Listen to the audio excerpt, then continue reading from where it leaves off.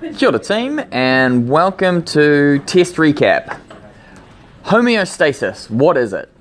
Homeostasis is the ability of the body to maintain a relatively stable internal environment despite the changing external environment. So basically it is the ability of the body to keep inside relatively the same despite the outside world changing. So what's a negative feedback loop? So a negative feedback loop is when the action of the effector shuts off the original signal that was stimulating the receptor when homeostatic balance has been returned.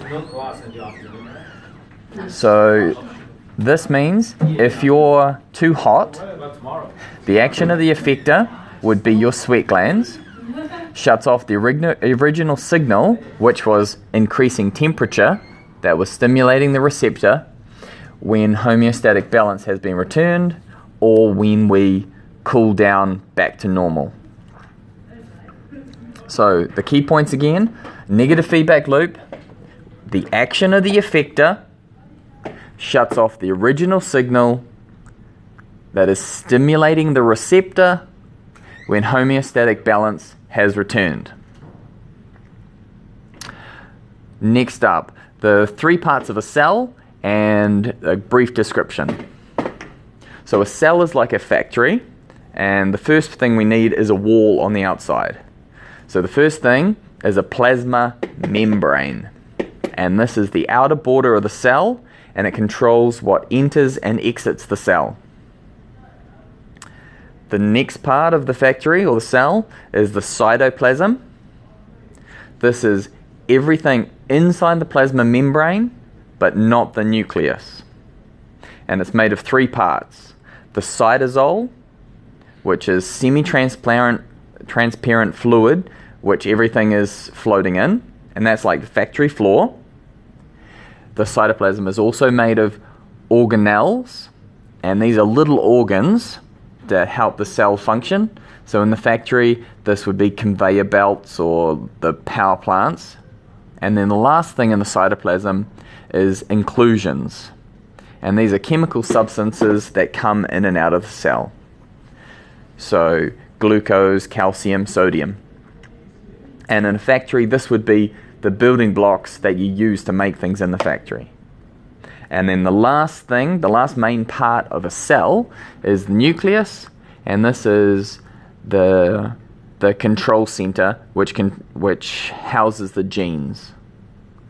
So recap the three parts of a cell: plasma membrane, which is the outer border, and it controls what enters and exits the cell. The cytoplasm, which is all the things inside the plasma membrane, not including the nucleus. And the cytoplasm consists of the cytosol, organelles, and inclusions. And then lastly, you have the nucleus, which is the control center, and it contains genes. An example of a organelle would be the mitochondria. And the mitochondria is important because it's the power plant of the cell, and it provides most of its energy supply, its ATP supply. In the body, we've got three types of muscles, and they have different characteristics. The first one, skeletal muscle, is voluntary, so you can control it.